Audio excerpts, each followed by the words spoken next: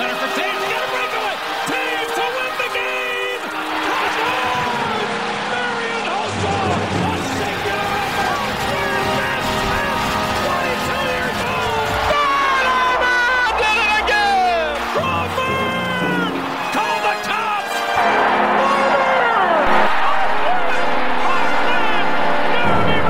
Patrick Kane putting on a show, and the Blackhawks are on the verge of getting rid of the Red Wings. And the Blackhawks have come back.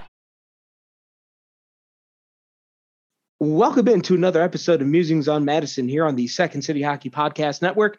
I'm your host, Dave Melton, site manager for Second City Hockey. You can find me on Twitter at DMelt57. We took a little bit of a break there partially because we were kind of sick of talking about the same old stuff all the time, and there was an all-star break. So, but we're back now.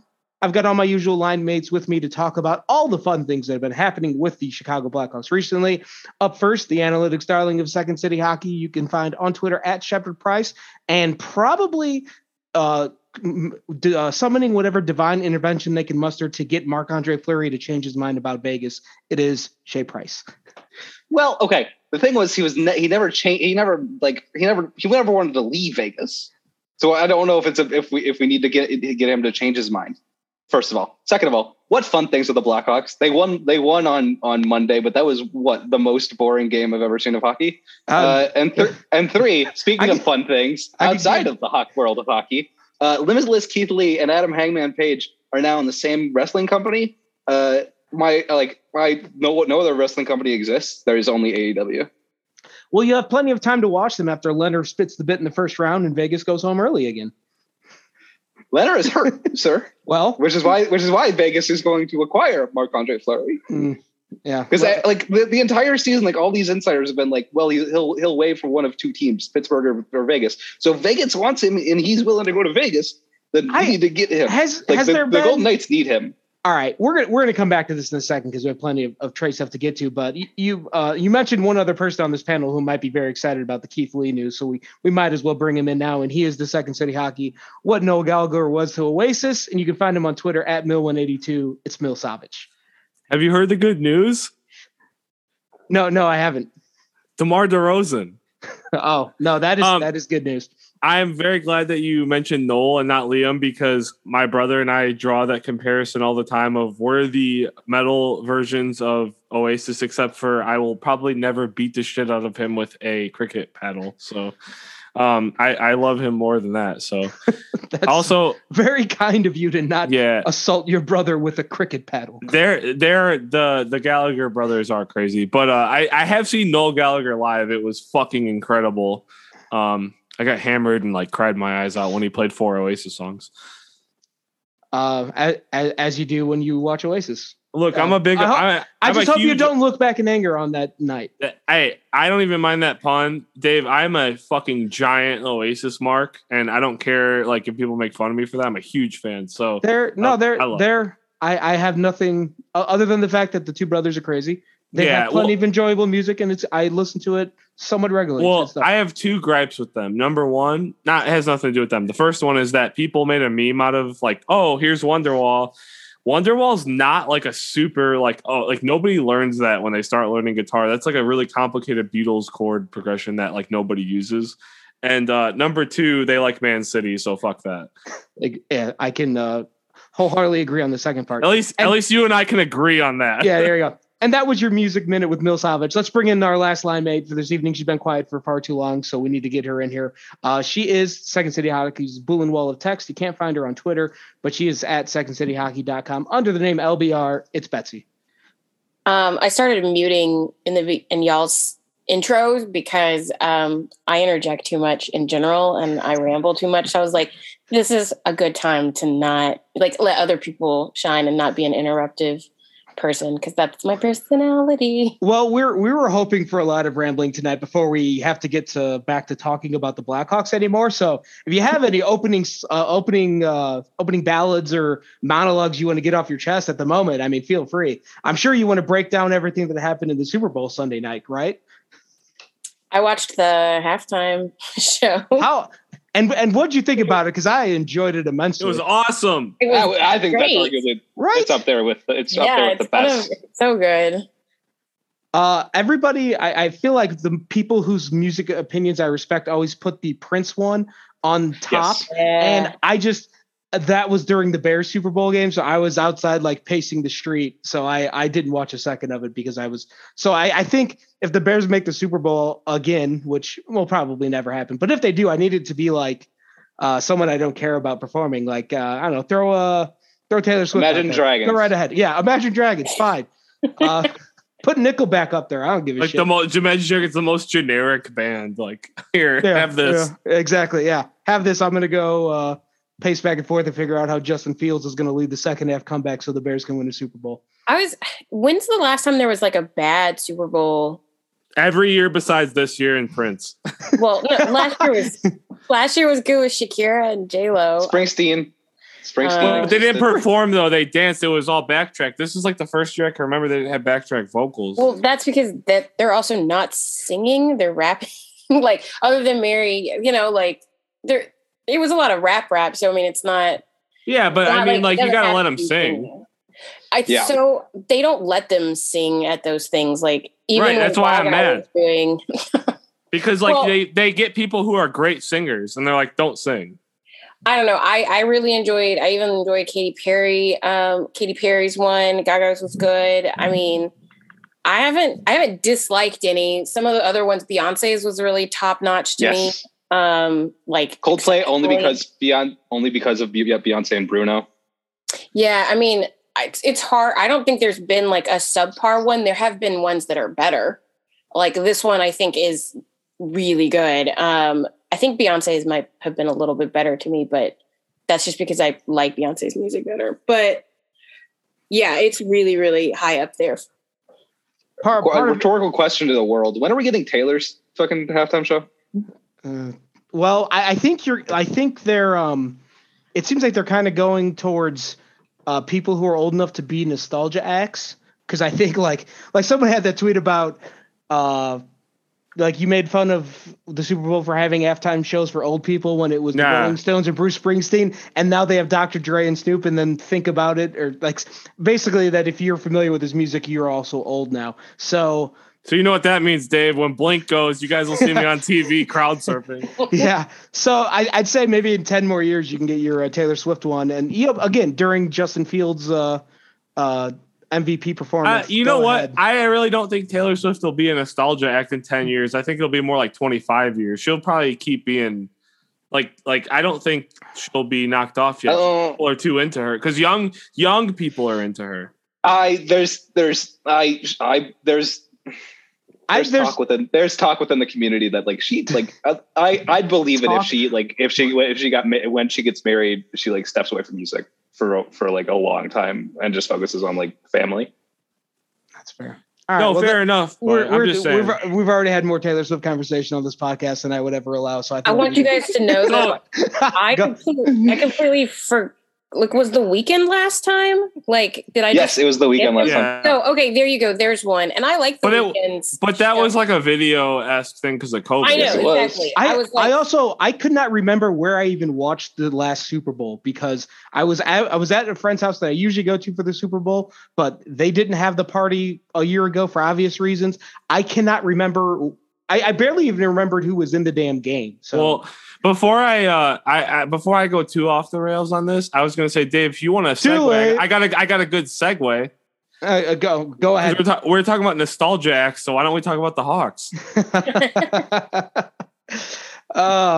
And Marc-Andre Fleury going to Vegas, is that a nostalgia act? Marc-Andre Fleury is still awesome, so I don't know about that. All right, so the big chatter in Blackhawk circles the last few days has been revolving around Brandon Hagel, and it kind of started because of reports from Frank Saravelli at the Daily Face-Off. This was apparently during their daily show that it gets put up on Twitter. I'm going to read this from over at the Bleacher Nation people. Shout out to Mario who does who writes a lot of stuff for them, but I'm trying to find the part specifically about Hagel because it got into what the Blackhawks have been offered for him. And apparently, according to the report from Frank Saravelli, is that they have been offered a first-round pick and a prospect for Brandon Hagel, which seemed like a lot. So I just want to kind of go around the room. Oh, and the other part of that is The Blackhawks turned it down because apparently they don't want to trade Hagel. But obviously, with a month till the trade deadline, that is certainly subject to change. So, Shay, I'll swing it around to you first. Just your thoughts on that that proposal and the value and everything else involving that possible trade. Other than the heavy sigh, I'd take it with more context. What's the team and who's the prospect? Yes. Well, that is neither of those have been reported. So yeah, and I heard Betsy's quiet thumbs up in the background there. Because like if it's the Blues, no, but if it's like Florida or like New York Rangers, the Canes, maybe. The Wild, the Bruins. Maybe. Well, it's going to be a pick between 16 and 32, most likely, because it's going to be one of the teams in playoff contention. The Blackhawks need another first-round pick because they might have made the mistake of trading the fifth overall pick or the eighth overall pick for Seth Jones. Yeah. So I like Brandon Hagel is really good and was noticeably one of the very good players against Winnipeg in a very boring game on Monday. So don't get me wrong. Like I think he's very worthwhile and he's still really young and he'll be capable of doing a lot of good things. Yeah. I think he's going to be 24 in like a month. So yeah, still very young. Yeah. It's just like, there's been talk that like Alex DeBrincat might be like 30 when the Blackhawks are good again. Like I know. Yeah. Do we want 31-year-old Brandon Hagel being one of the veterans on this team? Maybe he puts in the work. Yeah, he can stay healthy. And I think any sort of trade talks and proposals and all that kind of have to be taken with a grain of salt at the moment because the Hawks are, interviewing and about to hire a GM hopefully in the next week or two. And I think the all these trade rumors and such that are emerging hopefully expedites that process just a little bit so they get someone in here that can make decisions with both the short and long term in mind, because that would seem to be very important. But I want to bring in Betsy because I know from her reaction that she has some thoughts on this. So I'll let her have the floor. My opinion is it 100% depends on the prospect.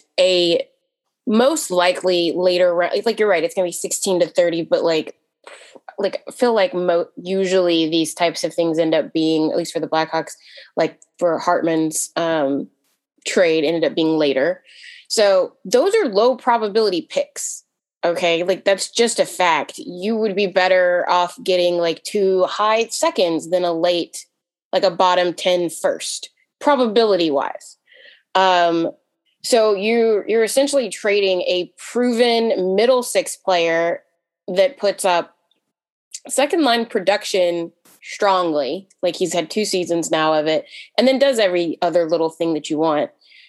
I feel like you should be able to get more than a late first, but it depends on what that prospect is. Because if the prospect is somebody like Edsel, no, fuck that. Please stop. But no more Victor Edsel. I got it. Right. I mean, but it really depends. I would prefer if they don't give me a first, just say, I want who's your top prospect? Like, would the Wild, if they think they could be it this year, would they give up like Rossi for him? I don't know. Give us Callan Addison. Yeah. I mean, yes. The Canes, would they give up Jarvis for him? I mean, he's supposedly been I know he's been playing for them a little bit, but he's still considered a prospect. And I don't know, would the Bruins give up Lysell since they're like, this might be their last year with their core?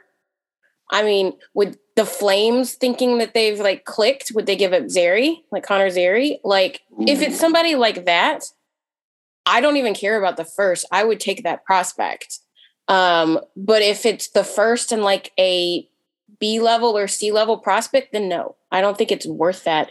You might be able to get more for Hagel later.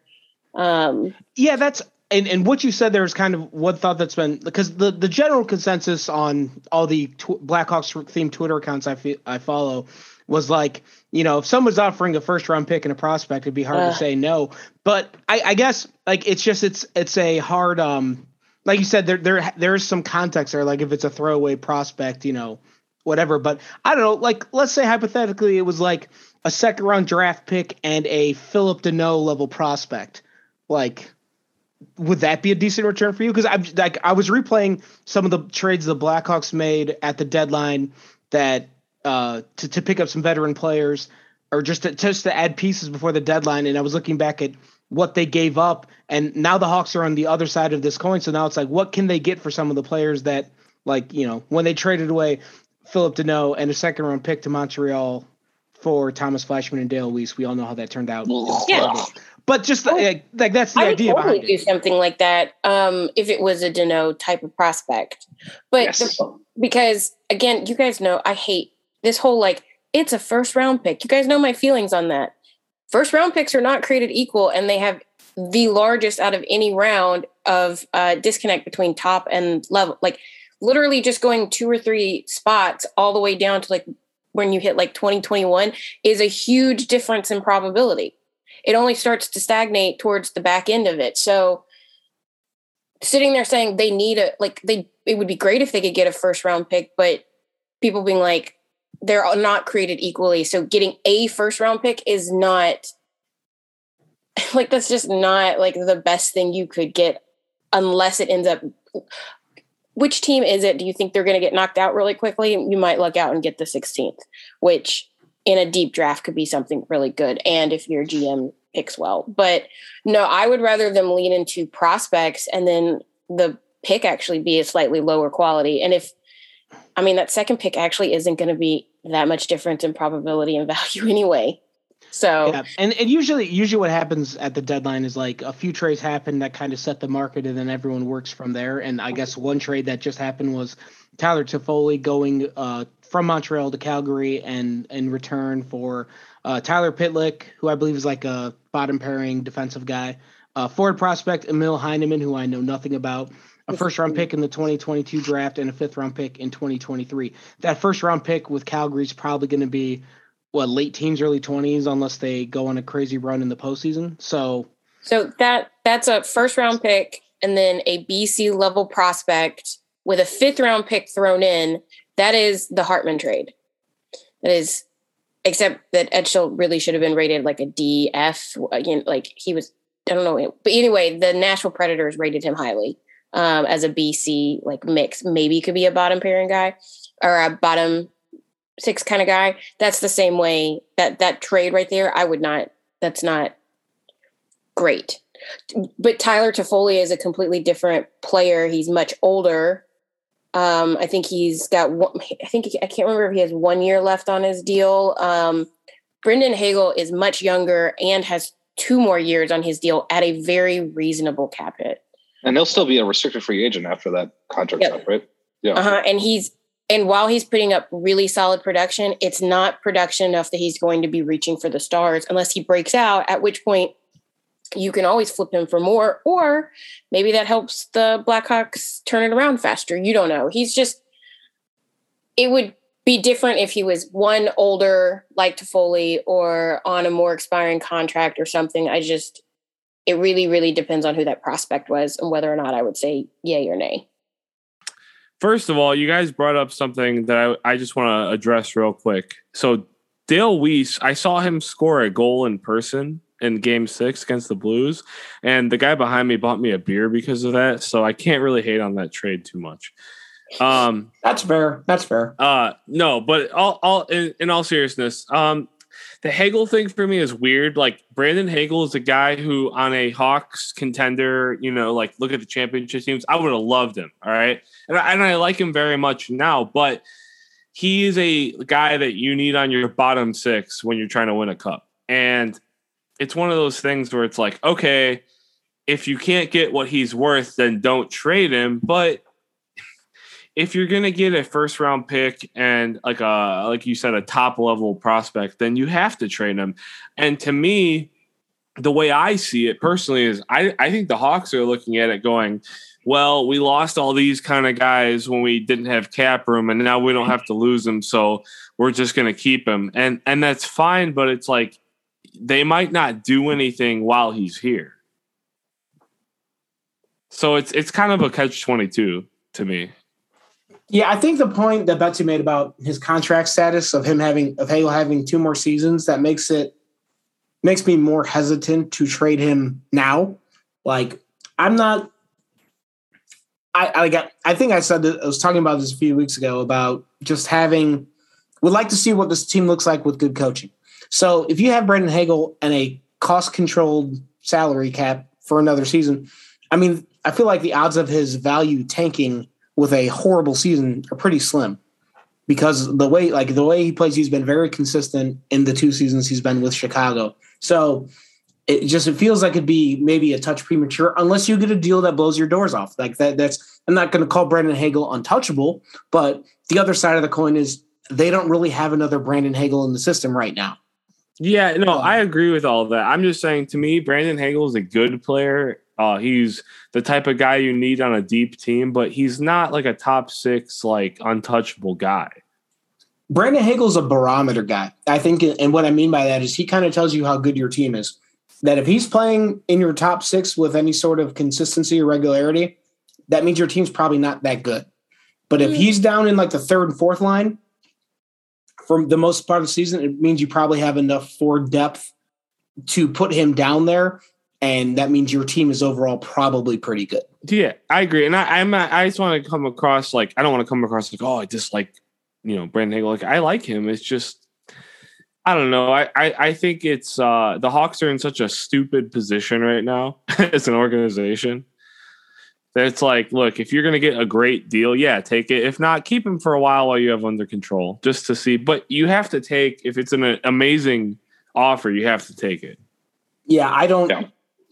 I mean, we'll see how the market plays out over the next month, but just immediately jumping on the trade because it seems like a halfway decent return right now would feel slightly premature. Unless someone gives you a top 10 prospect, like right. And I would wait. I would wait till closer to the deadline too. Right. Brandon Hagel is a faster, more modernized Andrew Shaw, and unless somebody's going to give you Alex DeBrincat, you can't really move him. Well, yeah, because of the 2nd round pick from the Andrew Shaw trade turned into Alex DeBrincat. So, and that was a better value pick, getting 2 seconds because Shaw got 2 seconds. That was a better value pick with a higher chance than a 1st round pick. But also keep in mind that was because Andrew Shaw wanted $4.5 million. Brandon Hagel's going to want to be paid. So do I. Yeah, but like there was supposedly at the time there was somebody who was going to give a late 1st round pick for him, and instead they went with Montreal for the 2 seconds, which quantity. Right? No. Yeah, I don't disagree. All I'm saying is Brandon Hagel's contract's not up. Oh yeah, exactly. That's why my whole thing with Bowman for like the last however many trades he did that were bad was that his timing was poor. Yeah. Like he traded Panarin too soon. He traded Saad too soon. Like he just didn't wait Saad out. He just was like, okay, I'm not going to try this. And then Panarin went too quickly. And all of these things contributed to those being bad trades. He traded Deneau too soon, like yeah. Those are things that the timing of it was not great. Like, and I think the Hagel one is the same way. If you trade him now, it's almost like you haven't gotten him at the highest value he probably could provide. No, I agree with that.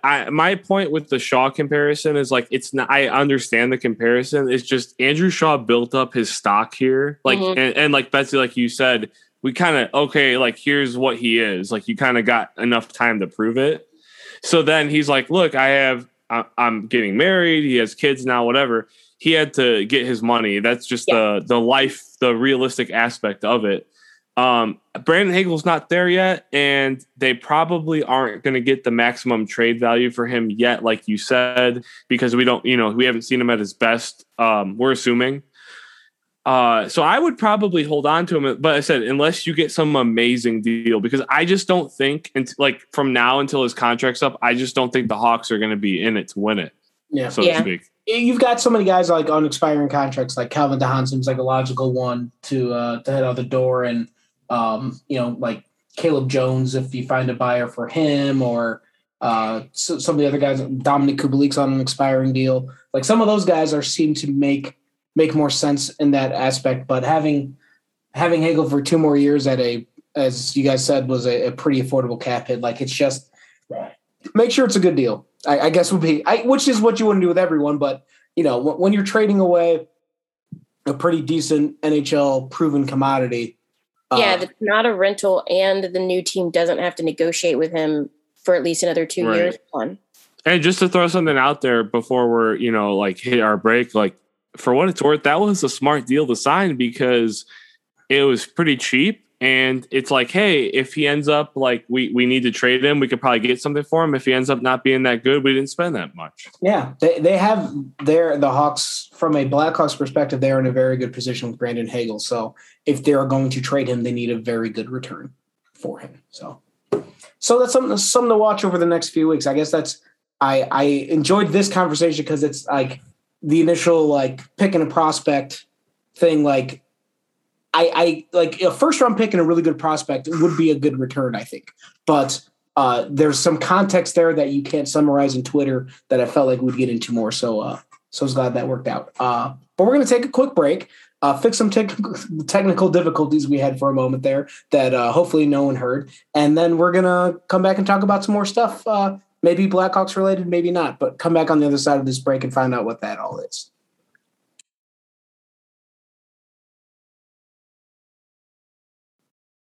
Welcome back to Musings on Madison. And as promised before the break, I wanted to dive into a few other Blackhawks topics and maybe a few not Blackhawks topics. But just really quickly, because as everyone here probably knows, Shay also writes for Knights on Ice, the SB Nation blog for the Vegas Golden Knights. And with Robin Lehner's recent injury, there's an obvious goalie reunion that I'm sure plenty of people in the Vegas fan base are clamoring for. So Shay, if you wanted to light some candles or whatever, or verbally light some candles or whatever things you can summon to get Marc-Andre Fleury to change his mind or whatever, go ahead.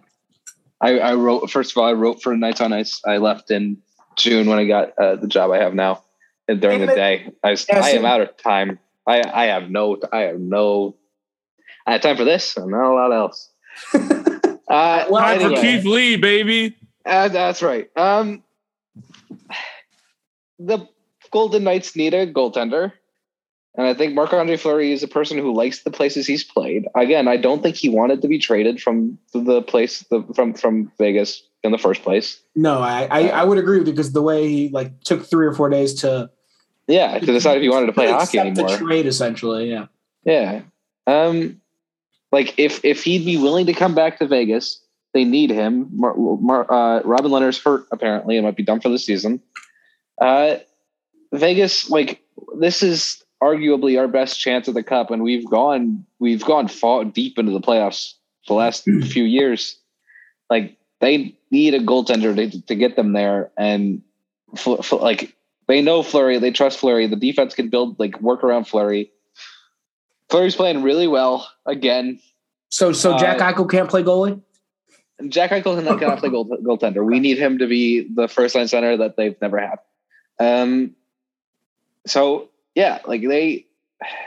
We're so close now that the Vegas Golden Knights are arguably a Marc-Andre Fleury away. So Fleury's willing to waive his NMC for Vegas. Then Vegas needs to come calling, even if Kelly McCrimmon just denied the rumor, basically meaning that Vegas is working on it.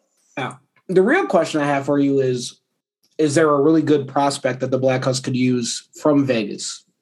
Do you want Jonathan Toews and Patrick Kane's agent's son? Because you can have Brendan Brisson. You know what? I haven't watched a ton of the Olympics, but I believe he's featuring on Team USA pretty heavily, and he was top 10 pick? He was up there, if I remember correctly. Vegas is. I don't think we've ever had a top 10 pick. Oh, we have. His name was Cody Glass, and we traded him very quickly for Nolan Patrick. Yeah, sorry, Brendan Brisson was 29th overall, so I was close.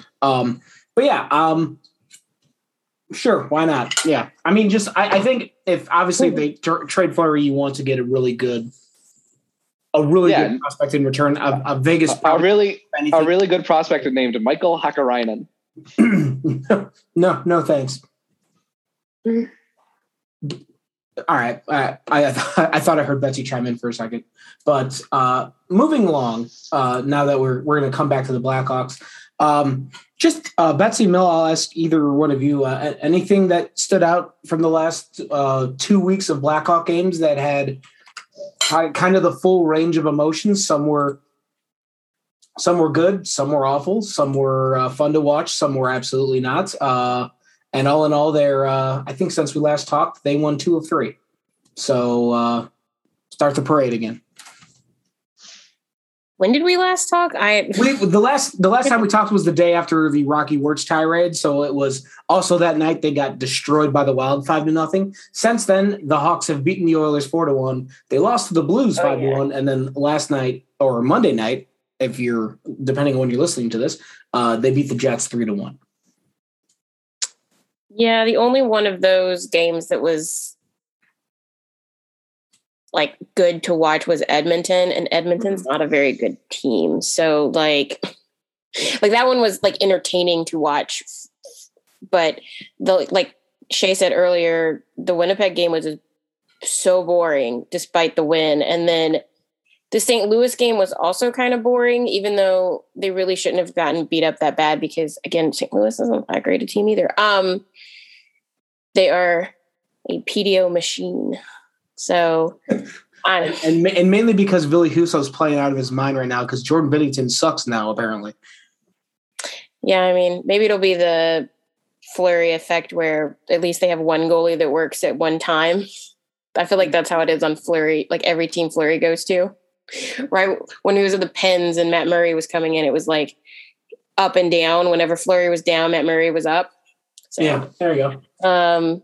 But other than that, there wasn't a whole lot to take away from it other than Dylan Strome looked great in most of the games, or one of the better players. Hagel looked good in them. Kane still looks good. And then DeBrincat is obviously a star. That's it. And future general manager Patrick Kane's doing everything he can to make the Hawks not trade away Dylan Strome. Oh my gosh. He must be like, I wonder if he's getting like flashbacks to like Panarin. And because I feel like every time Kane we always used to joke that he used to shuffle around so much that he didn't have like even consistent line mates. And then when he finally got one, they traded him away after 2 seasons. And he's like, okay, I need DeBrincat and Strome to stay here. Those are my buddies. Those are my guys. And also it's just a bad time to trade Strome anyway. Yeah. He would like someone to remain his teammate and like develop some chemistry with, I think is the general thought there. Yeah, because it was Schmaltz was the same way. He hit it off with him too. So unless you want Patrick Kane to go into the arms of Panarin or go to the Islanders to join, oh my God, blanking on the kid on the Islanders who's super fast, starts with a B. Barzal? Yes, there you go. Because Patrick Kane writes sonnets about that kid. Like... Elliot Friedman mentioned this in his 32 Thoughts today that like he thought it was interesting that Patrick Kane said all the things he said, kind of like stumping to keep Dylan Strome around, and he wondered if there's a thought in the back of Patrick Kane's mind if somehow this is related to the fact that he's an unrestricted free agent next season or after next season, and whether or not how they handle Dylan Strome will have an effect on those contract negotiations, which I think is a fair conclusion to draw. Yeah, and the thing about Patrick Kane is that he could theoretically make the Hawks, because people talk about trading him all the time, but again, he completely controls his fate. So if he doesn't want to move until he's a free agent and then decides I want to pick then he can make it so the Hawks get nothing for him. So keeping him happy is good in general because maybe you want your franchise player to stay, but also if you ever do want to trade him, maybe don't piss him off so that he says, no, I only want to go to this one team and you get. Oh yeah. Yeah. There's that part of it as well. I didn't think about that. Mill, what about you? Any thoughts from the last handful of games?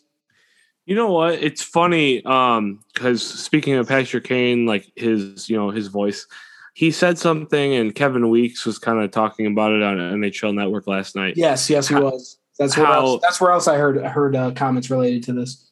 Yeah. He was saying, like, he kind of said it in a way where he wasn't trying. It didn't come off as shitty, but it was like, hey, like maybe the front office should listen to the players more because we play and we know what we're doing. And you know what?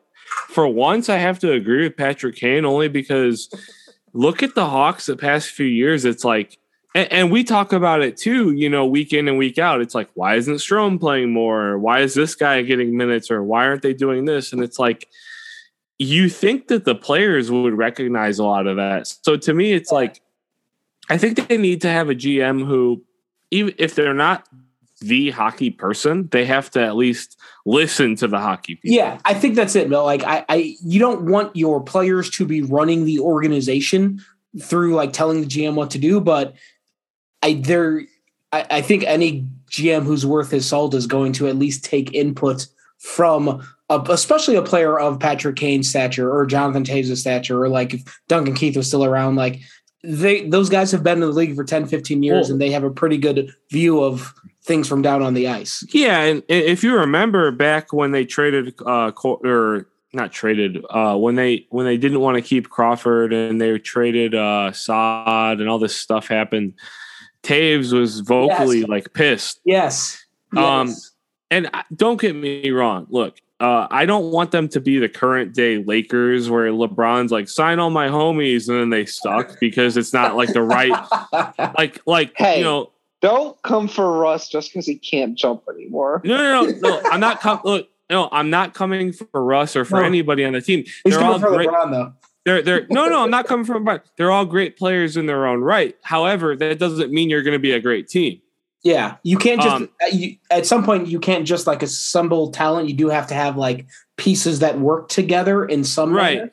Yeah. So that's why I'm saying it's like I don't want you to sign all Kane's friends because he knows hockey. I'm saying like when you lose so many games because your team is lacking and there's clearly like the Hawks aren't the Coyotes. There's some talent there, not just Taves and Kane and guys who have been there, but like. You know, you look at the team like DeBrincat's a star. Kubalik has a lot of potential to be a bigger star, etc. It's like I just think that they need to go forward and have a mindset of like, okay, we're going to have the 50% business, sure, whatever, but we have to have a hockey mindset going forward. And I really think that there was a point where the Hawks kind of, for lack of a better term, fell ass backwards into all these championships, and then they didn't do anything to sustain it. Yeah. It's going to be interesting to see what direction the organization goes whenever they hire this GM, because I think who they trade and what they get in return might give you an idea of what the long-term plan is for the franchise. I think just remember, it's not the line combos, it's the work ethic. Exactly. I was gonna make a joke about because you were saying the GM couldn't let the players run it, and I was gonna be like, well, JC handed over the board to them once, so maybe that's right. That's because he knew his ass was getting fired. Hey, speaking of Jeremy Colleton, you guys know he's an assistant coach for Team Canada at the Olympics. So I don't know because I don't keep up with Jeremy Colleton or Team Canada. Thank you, Dave. What about Olympic hockey? Like I wanted to do a quick talk about the Olympics because the gold medal game for the women is Wednesday nights, USA and Canada, and the men's are in just starting the not the qualifying rounds. There, the bracket play essentially. I believe there's 8 teams left. And quarterfinals. That's the word I'm looking for. Bring it home, ladies. Let's go, USA. Yeah, I think like I've developed kind of the same feeling with the United States women's hockey team that I do with the women's soccer team. It's that when they are playing, you rule. Well, yeah, that's part of it. But also like when they're playing Canada or they're really big rivals, it's a really fun game to watch. But anything else, it's kind of boring because it's just so one-sided. So like this was the inevitable game. Everybody assumed it was going to be USA and Canada at the end. It'll be fun to watch. It'll be fun to yell at Canadians for 2 and 3 hours. You know what, Dave? I have to disagree with you. I will never get bored watching Alex Morgan. That's fair. But Betsy Shea, have either one of you watched the Olympics at all? I'm going to be watching the women's gold medal game because that's the main event of the Winter Olympics for me. So you don't watch them play in the preliminary rounds? It's a foregone conclusion on who's going to make it to the gold medal game. Right. Yeah. This is my problem. But what about the men's games? Have you watched any of those? Why? It's not best against best. Yeah. That is kind of the issue that I also have. Betsy, what about you? I watched some of the men's because Canada and the US both have young players on it that I find interesting. Mm-hmm. The US sent almost completely kids, and Canada has both Owen Power and oh my God, why am I blanking on the other kid McTavish. And I love McTavish. So I'm excited to see them play. And they've got some former old dudes like Eric Stahl and stuff, but former old dudes. Eric Stahl. Shout out Eric Stahl though. Yeah, I was good for him. I didn't realize he was on the roster until I turned on the game. I'm like, oh God, that's a Stahl brother. Yeah, well, he's holy fucking good. Shit. Yeah. Not hockey related, but the Celtics just won by 48 points against Philadelphia. Wow. Oh well, they're going to lose to the Bulls whenever they see them in the postseason. Yeah, because DeMar is going to score 1,000. Sorry. Anyways, back to hockey. I was trying to think of other Olympic. Betsy, go ahead. Oh, I was just going to say that Team USA has, I think, half or 3/4 of their team are all kids out of college. So, I mean, that's cool. We'd be remiss if we didn't mention that one of those players is Drew Commesso. Is that it? Yes. Commesso? Yes. He's the Blackhawks second-round pick from a few years ago. He's the goalie for Boston University, but he's currently playing with Team USA. I've been looking just now to see if he's going to be the starting goalie the rest of the way. It doesn't appear that there's been confirmation about that, so I guess you'll have to catch up on the highlights because the game is later this evening. I think it starts in about an hour.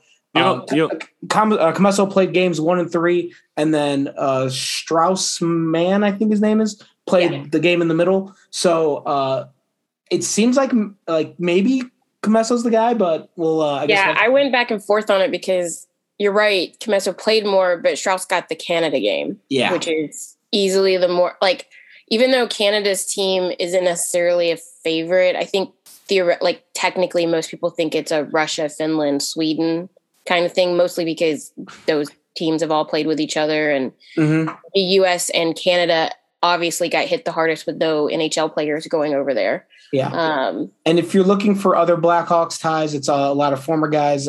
Tomas Jurko's playing for Slovakia. Sweden's got Marcus Kruger and Joachim Nordstrom. Peter Regan's playing on. Oh, shout out Dream Warrior. Yeah. They're Artur Kayamov, the guy the Hawks drafted who will never, ever, ever make it over here, apparently, is playing for Russia or the Russian. Technically, Anisimov is also on Russia's team. He just hasn't played. Yeah, he's in COVID protocol in China, which is probably the least ideal COVID protocol to be in. You know what's funny about these Olympics and even just World Games and juniors and stuff is aside from Hawks prospects, we're all I root for USA because I want the game to grow here. And you guys might agree with me, maybe not. When Team USA does good, it's that's good for the sport to grow here. But fucking Canada acts like it's World War III. They get if they lose, it's like somebody died. It's whenever the US beats Canada in the World Juniors, men's or women's, especially it's especially men, they go. And I really like they have to have symposiums. I really like Canada. I've been there a bunch. It's a great country. There's a lot of cool things to do there. I love all the hockey shit, but I'm just it's nobody died. It's okay if you lose. It's gonna happen. Ugh. Anyways, we're Team USA and we're going all the way. There we go. Perfect ending. All right. I don't have any more Olympic talk. I will probably glance at some of the men's bracket play games as they happen this week. I'll definitely watch the women's game, but it's only with like a half interest, at least on the men's. The women's one, I'm more interested by the women's game because that's at least the best women's players in the world playing against each other. With the men's, it's not. So it's not quite as thrilling, although. And the U.S. might have the best women's hockey players in the world. Yeah, we got some pretty legit players. No, seriously. No, yeah, I mean, and one of them is in the Blackhawks front office. Yes, there's one of the fastest women. Yeah. So really quickly, we got a question from the SCH commentary. Actually, it was on Twitter. Is BMAC too, but wanted to know if you're hired as the GM in the next month. The question is who goes at the deadline and for what. I think we kind of talked about the for what a little bit with all that Brendan Hagel discussion, but just really quickly, I guess there's a few other names here that are like trade candidates with expiring deals. The biggest name for me is Dominic Kubalik. And I go back and forth, like it feels like you're kind of selling low on him right now. But if you bring him back on a qualifying offer, it's going to go over $4 million. So I don't know what you do there. Shay, what are your thoughts? I still really like Dominic Kubalik. I still really like Dominic Kubalik, and I think he's worth a roster spot. It's just like I don't know what's up, whether it's his shot volume that's just not where it needs to be, or whether it's like he's not playing with teammates who can get him the puck enough, or like it's still like compelling that like he played his best when he's with Taves, and like I don't think he's been with Taves all that much this season, and certainly not recently. So, Betsy, what about you? It's a lot of heavy size. Same feeling. I love Dominic Kubalik's game in a lot of ways. The Blackhawks don't have a player that has the same, like there's not very many of them that have that shot quality that he has, like that release. It's DeBrincat, Kane, and him essentially. And Kane is not, he's more of a, I want to dangle you out of your strap before I shoot kind of guy. Kubalik just has a good, strong shot, and it's just not working for him this season. And I have the same problem with him and Strome. It's like, you're going to be selling low. Strome's gotten better at least, but his value is still like people are going to point at, well, that's just because he's playing with Kane again. Same thing with Kubalik. You know what he can do. If you trade him now, you're not getting great value. The difference between the two, I think, is that GMs will look at goal scoring as more of something that maybe can come back versus Strome, who is more of a playmaker. So you might be able to get a GM to bite on the goal scoring quality of Kubalik more readily. His age plays a factor. And like you said, the whole, you have to pay 4.1. Yeah, he's at 3.7 this year, and the qualifying offer has to be, I believe it's at least 20% higher than the from the year before, based off his games played or age or whatever. Right. So that would be, you're adding at least like 740,000 to that. So you're at least 4.4 million. And it's based on the contract. The last year's amount, not the cap hit, right? So his base salary for this year was like 4 already. So the salary, the salary was 4. So yeah, you're right. It's even higher.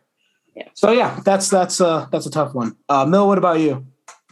You know, the stereotypical Libran in me says break out the scales with Kubalik. It's like, hey, what's the value? No, but seriously, it's like, are we gonna pay this guy $4 million and lose out?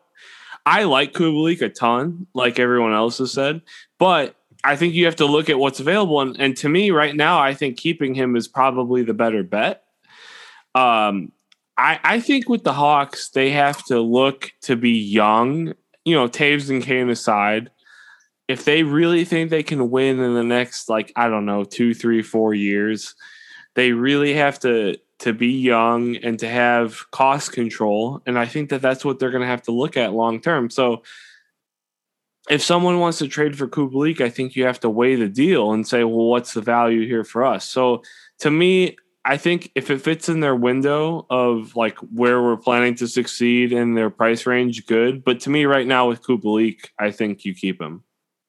Yeah, I think I'm more on the side of keeping him. It's similar to Hagel. If you get a really good offer, take it. But right, but the thing with Kubalik, upset if Dominic Kubalik was back on the Blackhawks next year, even at $4 million. Like, also, I agree, but also with the right coach and the right line mates, he might be way more worth the $4 million. That's the same principle I'm applying to a lot of other guys. Like, let me see what he looks like with a good, hopefully good NHL coach. Because you know how much Q would like to have him on a wing just firing off shots like Sharp used to? Like, I'm not comparing him to Patrick Sharp, but I'm just saying, like, the scoring wise, just being right there ready to tee it up. Mm-hmm. Well, and, like, I'm not as worried about the salary cap situation either with this team for next year, because you're going to have, Lucas Reichel's probably going to be up here. He'll be under $1 million.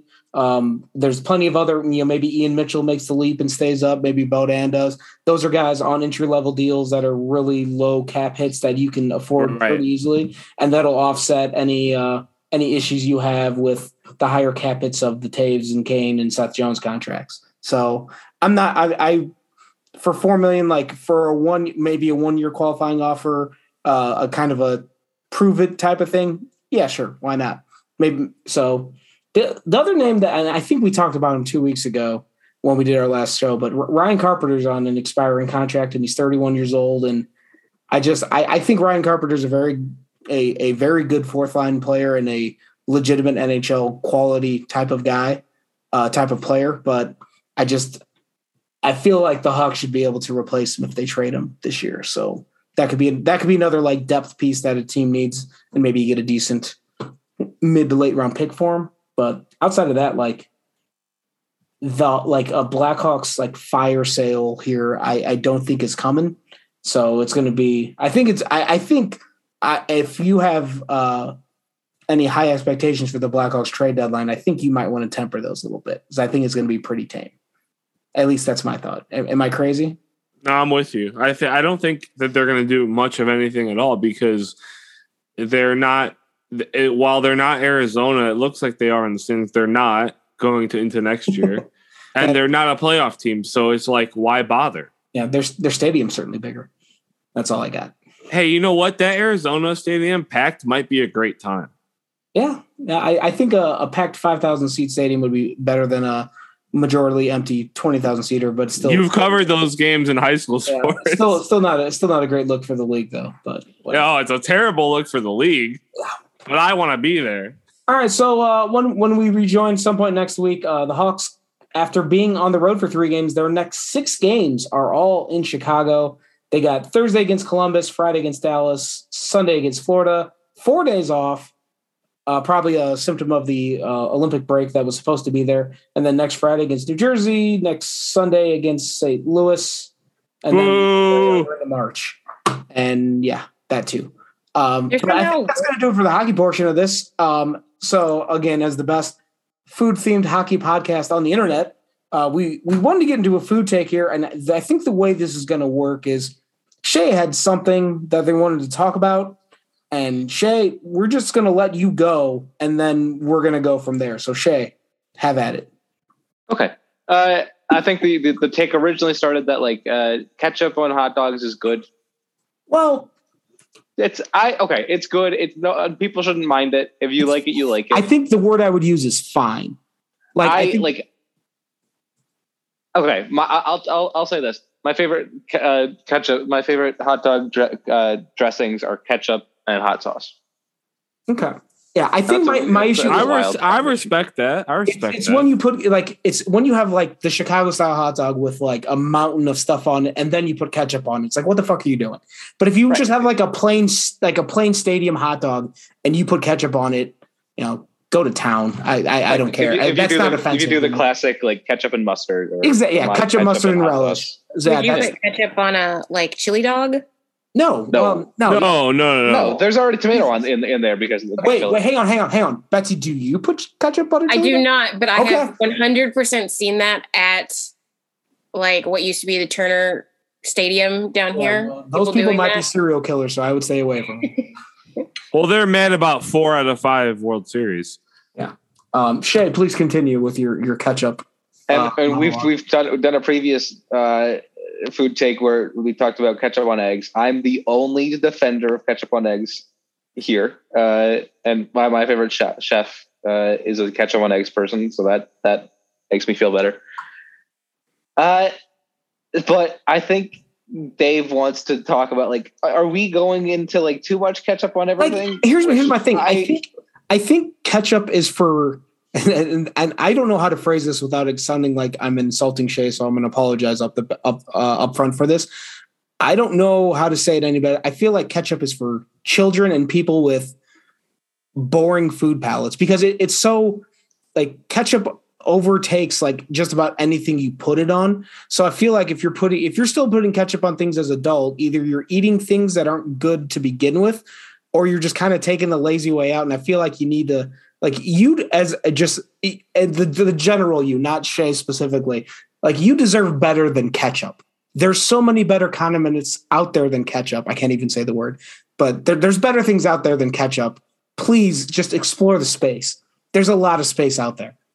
Right. I will say, I am still a grown child. I'm just a grown child. I'm a grown child. But my favorite, like, I'm like, ketchup is not my favorite condiment. I'm a Grey Poupon person. I have a plenty complicated palate. I just like, sometimes you like Old Reliable, and Old Reliable is ketchup. Yeah, I guess it's, I'm also a spicy ketchup person more than I am. That's better than just like plain ketchup, but I agree with Patrick Mahomes' take. Not on steak. He puts ketchup on steak, and that's insane. A good burger with ketchup on it, like spicy ketchup. Yeah. Okay. I'm more intrigued by the Grey Poupon revelation. Like, that came out of left field. I did not expect that. I have to defend my palate.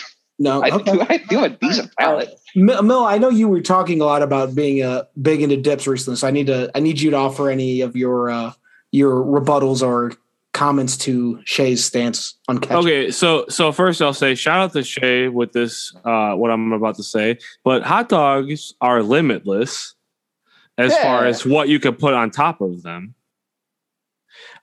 So for me, like, even though I don't eat meat anymore, which I was a big hot dog person my whole life, you can eat the vegan or vegetarian hot dogs or whatever. They taste plenty the same. I mean, let's be honest. Like, what is a hot dog, right?